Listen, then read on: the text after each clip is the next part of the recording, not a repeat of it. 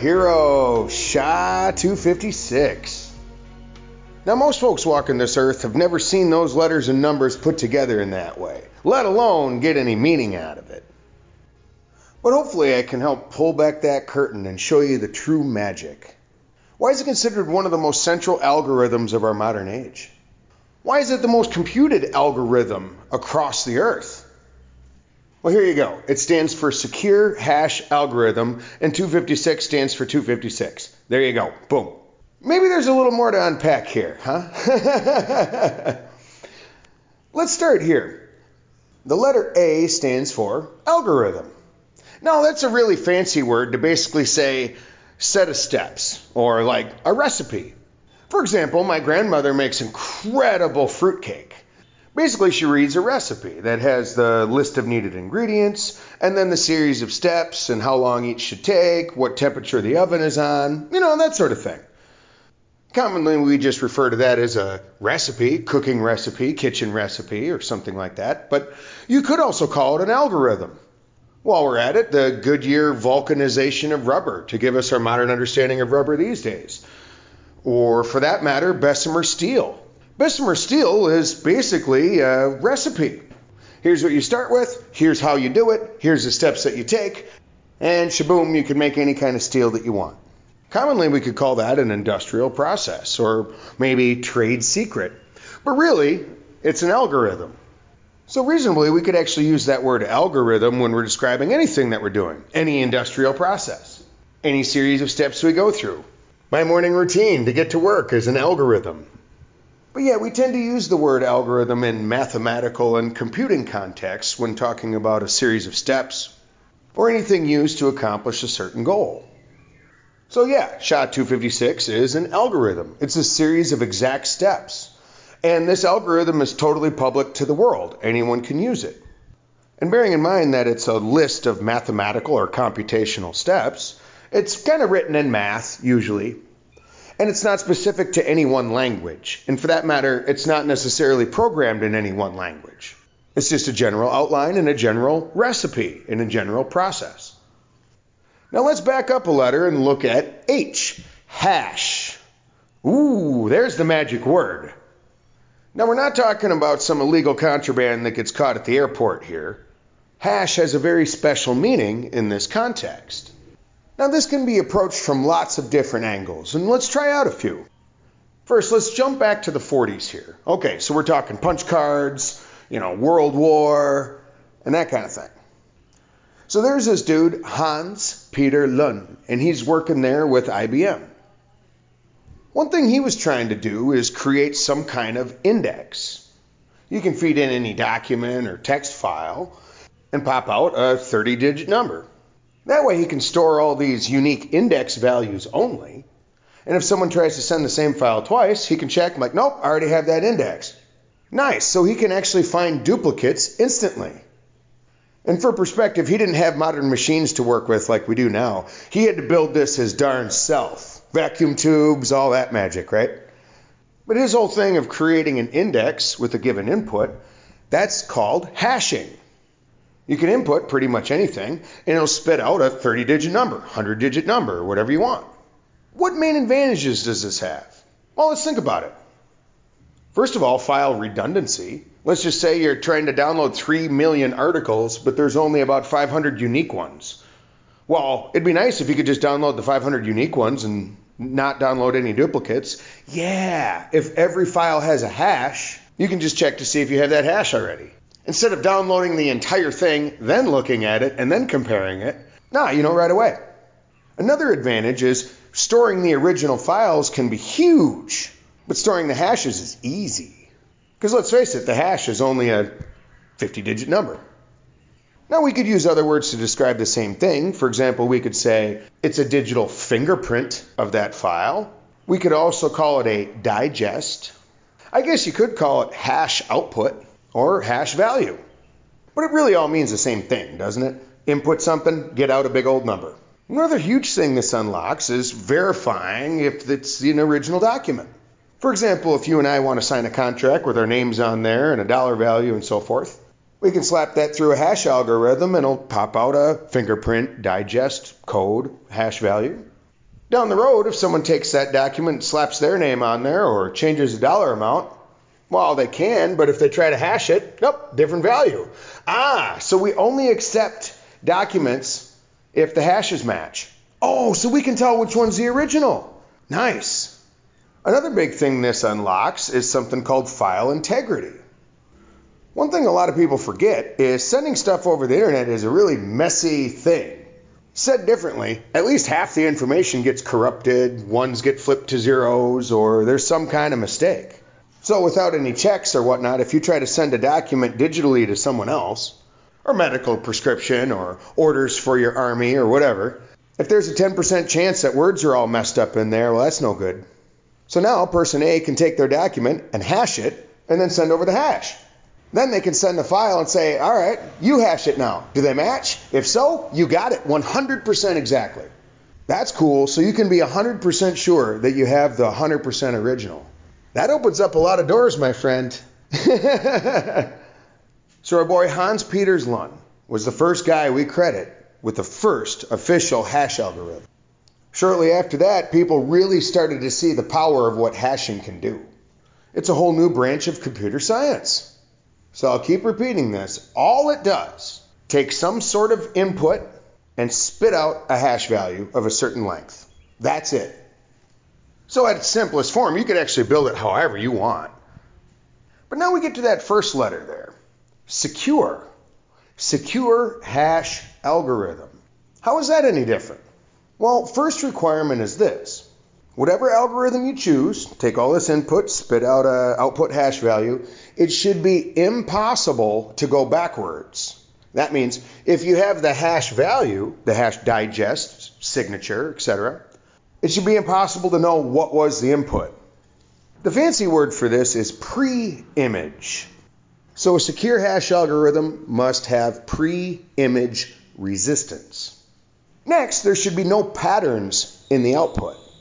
For example, if I change one letter of the password, the hash should be completely different, such that there's no way to determine which letter was changed or what's different.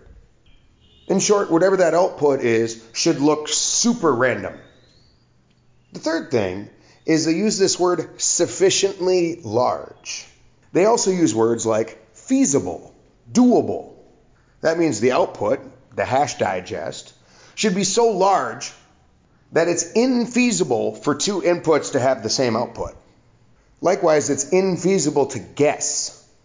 For example, if the output is 0 to 1,000,000, well, you can basically guess a whole bunch of stuff and eventually you'll hit it. It also needs to be public, such that anyone in the world, including mathematicians, cryptographers, or the average Joe, can crack it open and see how it works. It should be free to download and free for everyone to use across the world. And it should work exactly the same for everybody, every time. So for example, if I have a document, I go and download a SHA-256 maker on my Linux machine and get the hash, versus someone who's on the other side of the world and does an online hash generator or whatever kind of machine you're running anywhere in the world, SHA-256 will spit out the same value every time, without exception. So let's touch on just a little bit how it works, and then we'll talk about the broader implications and broader uses. All right, I got a new one for you. Modulus. Modulo. It's a really fun word to say. It's spelled M-O-D-U-L-U-S. Modulus. Really, it just means remainder. Let's think about it this way, nice and simple. Let's say we got ourselves a clock. Well, if it's 3 o'clock, after 3 more hours, it'll be 6 o'clock. Easy enough. 4 more hours, it'll be 10 o'clock. And the little hand will work its way around until it hits the 10. But 3 hours later, it'll be 1 o'clock again. Oh, it starts over. It's like a circle. Oh, so the largest number this clock can display is 12. After that, it starts back over. Okay, that's modulus. We could think of a clock as modulus 12. That means any number displayed will always be less than 12. So noon plus 1 hour equals 1 o'clock. Noon plus 13 hours equals 1 o'clock. Noon plus 25 hours equals 1 o'clock. So again, that's all it means. However many hours in the future you want to go on this clock, the result will be compressed, squeezed, or shoved into some number less than 12. Let's think of another example. We'll sit around watching American football. Let's say the scoreboard, though, is only 2 digits wide. That means the minimum score you could show is 00. The maximum score you can show is 99. Okay, so we could consider that modulo 100. The only scores it can display is less than 100. So if they have 50 points and score 7 more, boom, they got 57. So far, so good. If they have 97 points and score 3 more, oh, it goes back to 0. According to our little 2-digit scoreboard anyway. Saying it another way, any number larger than 99, we're just going to cut the left part off, really, and just focus on these last 2 digits. If indeed the game of football consistently scored in the hundreds of points, that would not be a very useful scoreboard at all. But given the history of the game, 2 digits is usually enough. But let's explore this a little more. What if I have a number like, in my mind, 150? Well, the scoreboard would just show 50. So 150 plus 5, the scoreboard's going to show 55. What if we went a little crazier here? For that matter, what if I have 1,000,000 plus 5,020,020? What's the scoreboard going to show? 20. The rest is all cut off. But so what? So just as an example, I can think to myself, 2 secret numbers that only I know. And they're long and huge and ugly. But when you add them together, the scoreboard is going to say 72.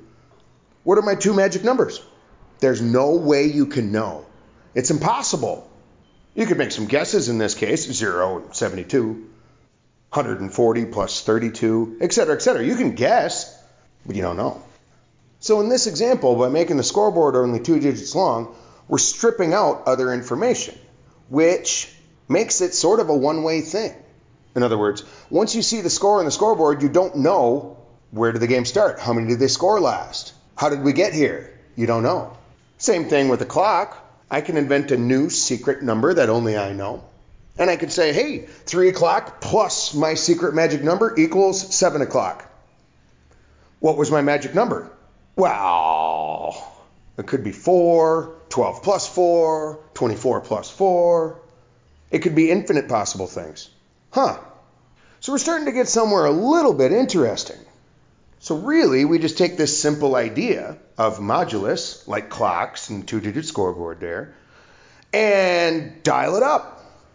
Oh yeah, and then the numbers they bring that to are so far beyond human conception. You all know million, billion, trillion, quadrillion. How much higher than that do you know off the top of your head?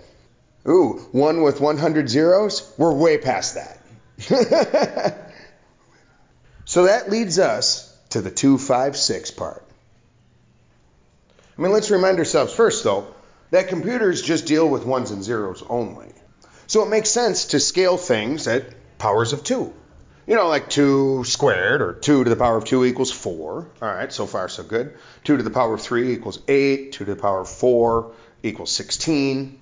You know, 2 times 2 times 2 times 2, that kind of thing. Yeah, this is 2 to the power of 256. That means it is 2 times 2 times 2 times 2 times 2 times 2, 256 times. The number you arrive at is a beast. I couldn't even read it to you in the English language if I tried. It would involve septheptillions, quinquagiusyotzins, and probably 5 minutes just to stumble through it. 2 to the 256 is in the neighborhood of the number of atoms in the universe. Yeah, every star, planet, speck of dust, inside of every black hole, add everything up in the observable universe. Yeah, whatever you input into SHA-256 will output a huge number. If we wrote it in decimal, it'd be 77 digits long. So what this means is, for any input that you want to put in, a password, a text file, a document, a whole video, run it through SHA-256 and it'll pop out basically a random looking 77 digit number.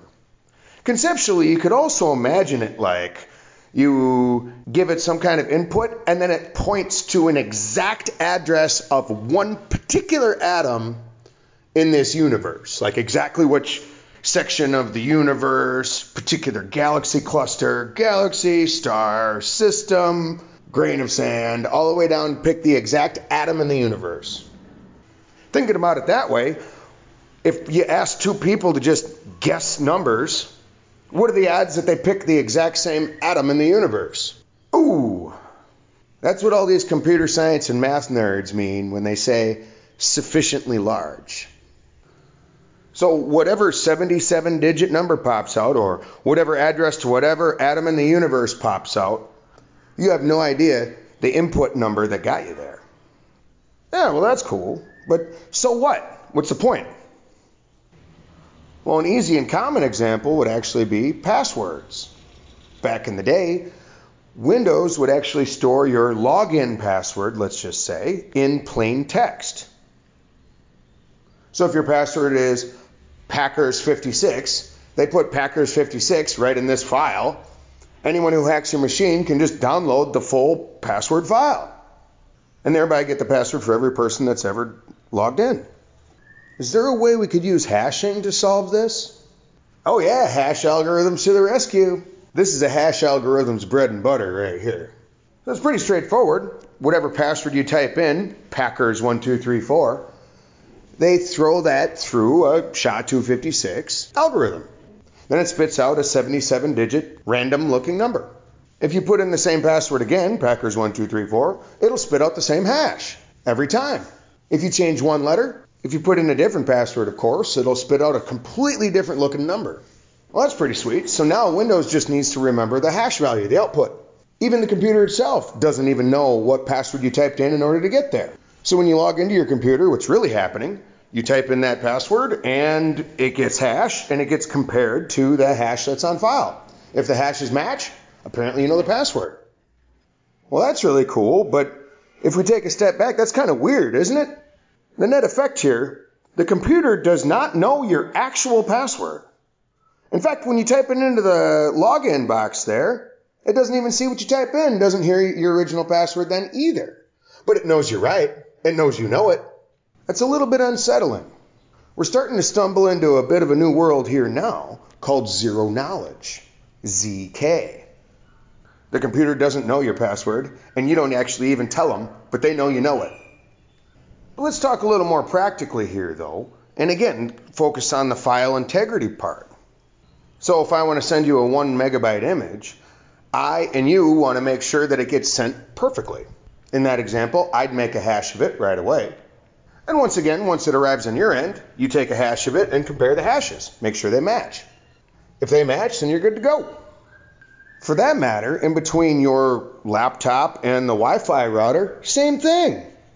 Every bit of information that you send back and forth, you create a hash first, and then the router itself will also create a hash and check that they match. If so, it'll send it along to your other router, send it along to the ISP, send it along to the internet. In fact, any of that information sent over the internet always carries with it that hash value, the digest, the fingerprint. If there's an error with a fingerprint, doesn't work. Error with a file, doesn't work. So because of hashing, we can be 100% sure that we have exactly the right file. But we don't have to stop there. We could actually hash every single tiny piece, like every packet of data.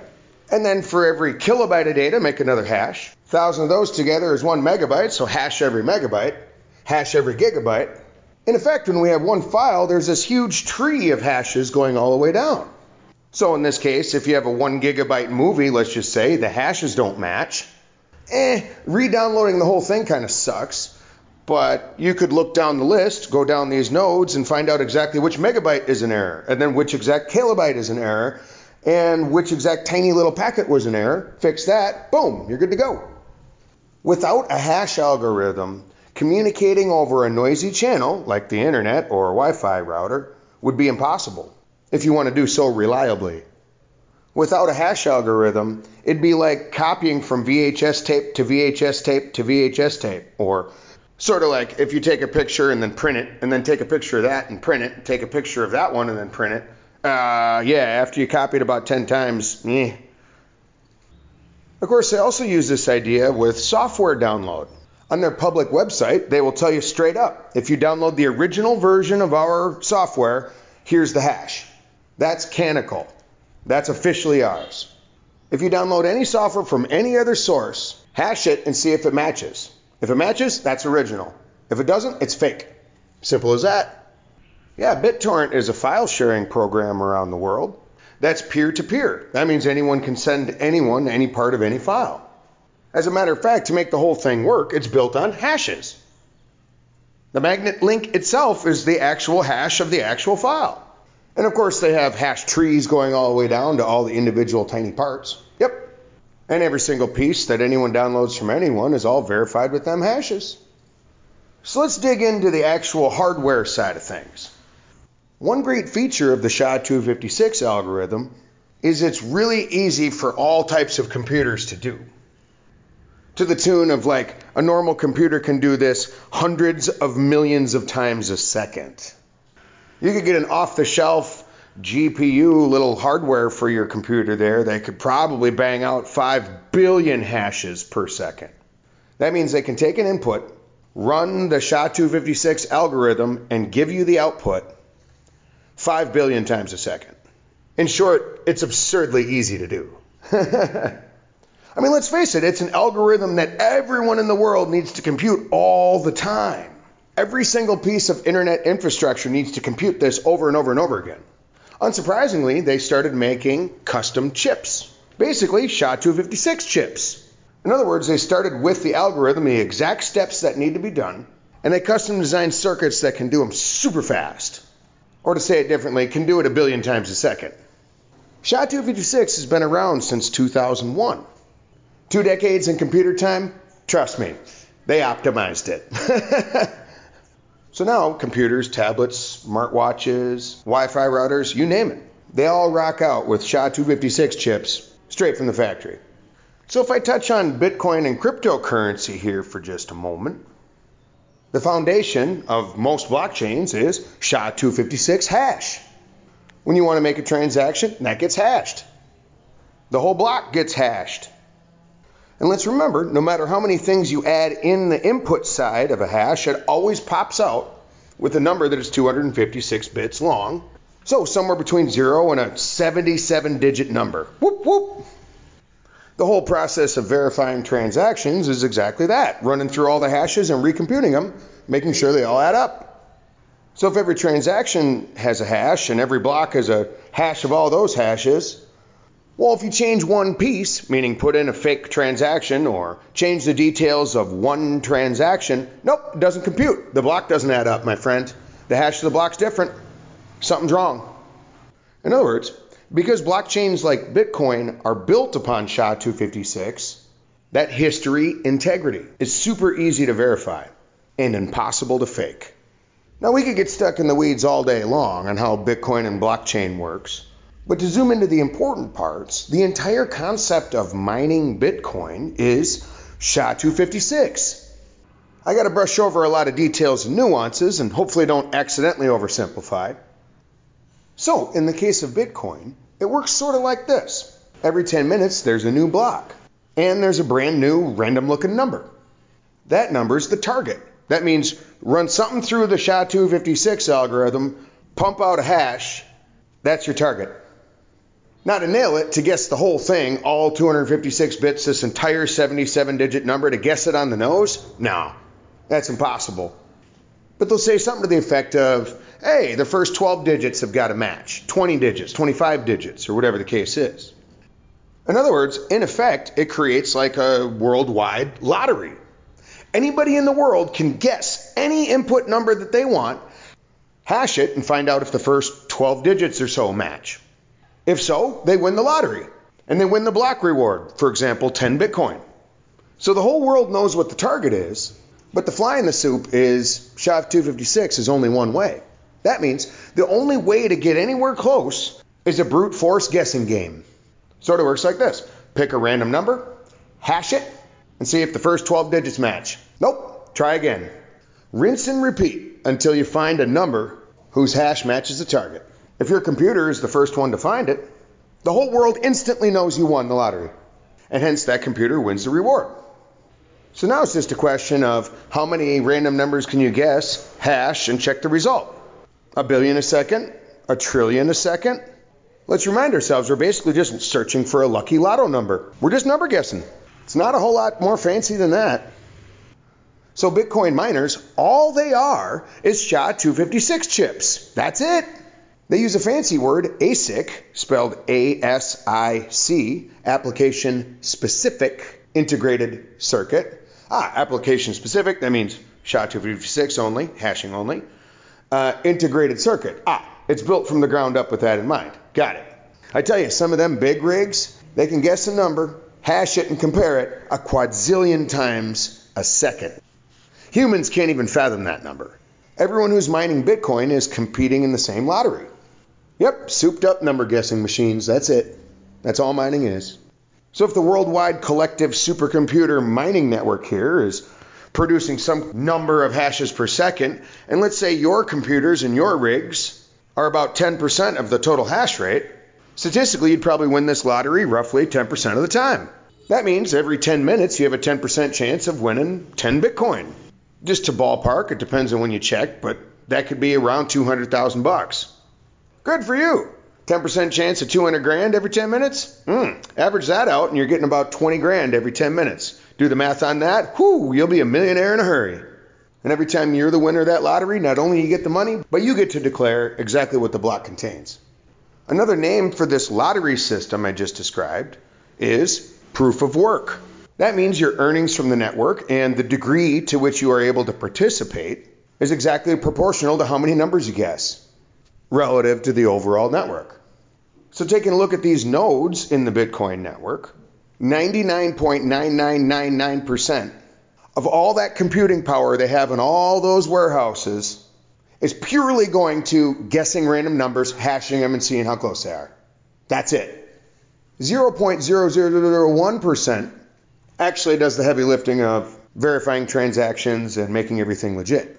You may well know already there's a lot of Bitcoin mining going on in this world, and the vast majority of it is purely SHA-256, over and over again for all time.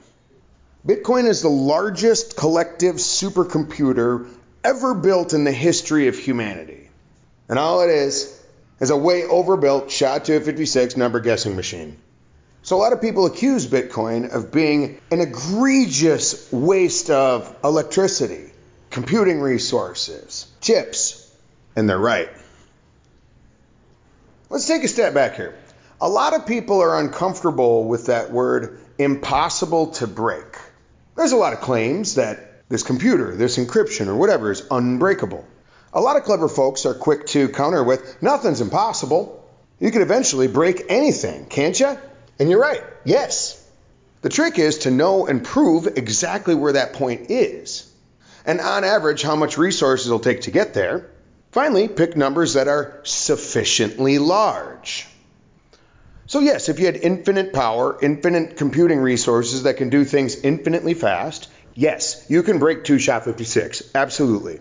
But once again, that would be like one by one counting every single atom in the universe.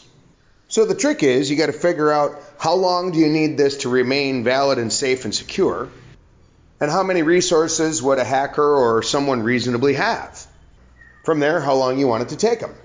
They even sat around and thought of things like, what if you took every single grain of sand on Earth to make computers and you harnessed 100% of the energy of the entire sun? Then how many times can you run SHA-256? All right, so let's multiply that times 1,000,000 for sure to be on the safe side. Computers might advance. What the hell? Let's multiply it by 1,000,000,000 times again. Safe to say 2 to the 256 is way beyond that. It's way out there in crazy town. Like every computer that could possibly be built, given the resources of this planet, times a quadrillion for a quadrillion years, they would have way less than a quadrillion and one chance of guessing the right number. It's beyond that. That's how far out we are. So technically, yeah, you can figure out the input number eventually. Chances are in a quadrillion years it won't be very relevant. So they broadly just call it infeasible. So for all practical purposes, yeah, it's impossible. One more thing I wanted to touch on is how general use this really can be. To remind you, we can hash anything including a tiny bit of text or any file comprised of ones and zeros, an MP3, a video, any input we want, and any size of input that we want. When looking at the hash output, the signature, the digest, You have no idea. Was it a piece of text? Was this a document, a contract, a bunch of other hashes, a random number? You have no idea what the input was. So on certain crypto chains, for example, Ethereum, you can imagine Ethereum just as a list of transactions, a list of hashes. That's it. You're welcome to crack open the old blockchains of Bitcoin and Ethereum, and if you looked at it in binary, you'll see it's just a bunch of 256-bit long ones and zeros. If it was in decimal, it'd be 77-digit. But in effect, it's just a big old list.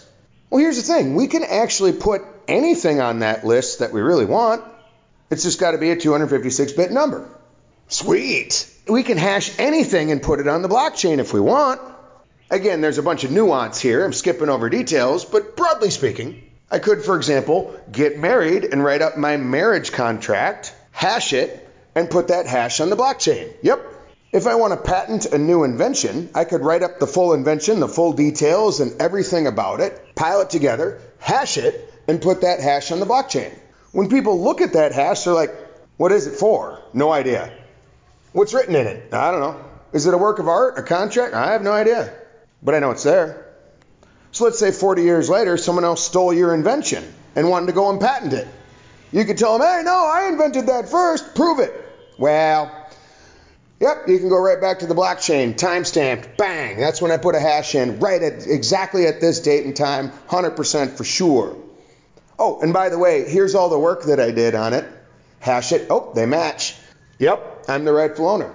Yep, I'm the original inventor, period. Once a blockchain is able to accept a hash of anything, the sky's the limit. The DMV, every time someone registers a car, driver's license number, driver's plate, VIN number, sign it, hash it. And again, anyone who's looking at the blockchain sees your hashes there, but they don't know what it's for or what it contains. But if you want to prove that that record was valid as of that day, sure can. Produce the original, and in 1/1,000,000th of a second, they know it's legit. So as you wrap up, I want to mention a few other cool things. First, can hashes be longer than this? Yes, absolutely. SHA-256 just happens to be a world standard. Again, it's sufficiently large. But the algorithm is flexible such that if you want 128-bit or 256-bit or 1,000-bit, you can certainly choose whatever you'd like. Are there more hashing algorithms than just SHA-256? Absolutely. Not every application requires this degree of security. There are some that are much simpler or can be customized for certain purposes. Amazon warehouses, for example, have dozens of different hashing algorithms, styles, and purposes. Who invented SHA-256? The American NSA. Yeah, buddy. You know how Alan Turing broke the Enigma code? Yeah, he'd be like one of those NSA guys. In the last 70, 80 years, they haven't slowed down, my friend. But they knew SHA-256 would be the secret sauce that can protect information digitally around the world. Has anyone tried breaking the SHA-256 algorithm before? Oh, yes, absolutely. There's been thousands of decent attempts. And indeed, a few tiny flaws have been found. But don't get too excited here. Instead of taking a quadrillion, zillion, zillion, zillion, zillion years, it's that divided by 2 now. All right, good for you. At best, you can hope to find the tiniest chink in the armor. It's still infeasible by a long shot. But the NSA has quantum computers. Can't quantum computers break encryption?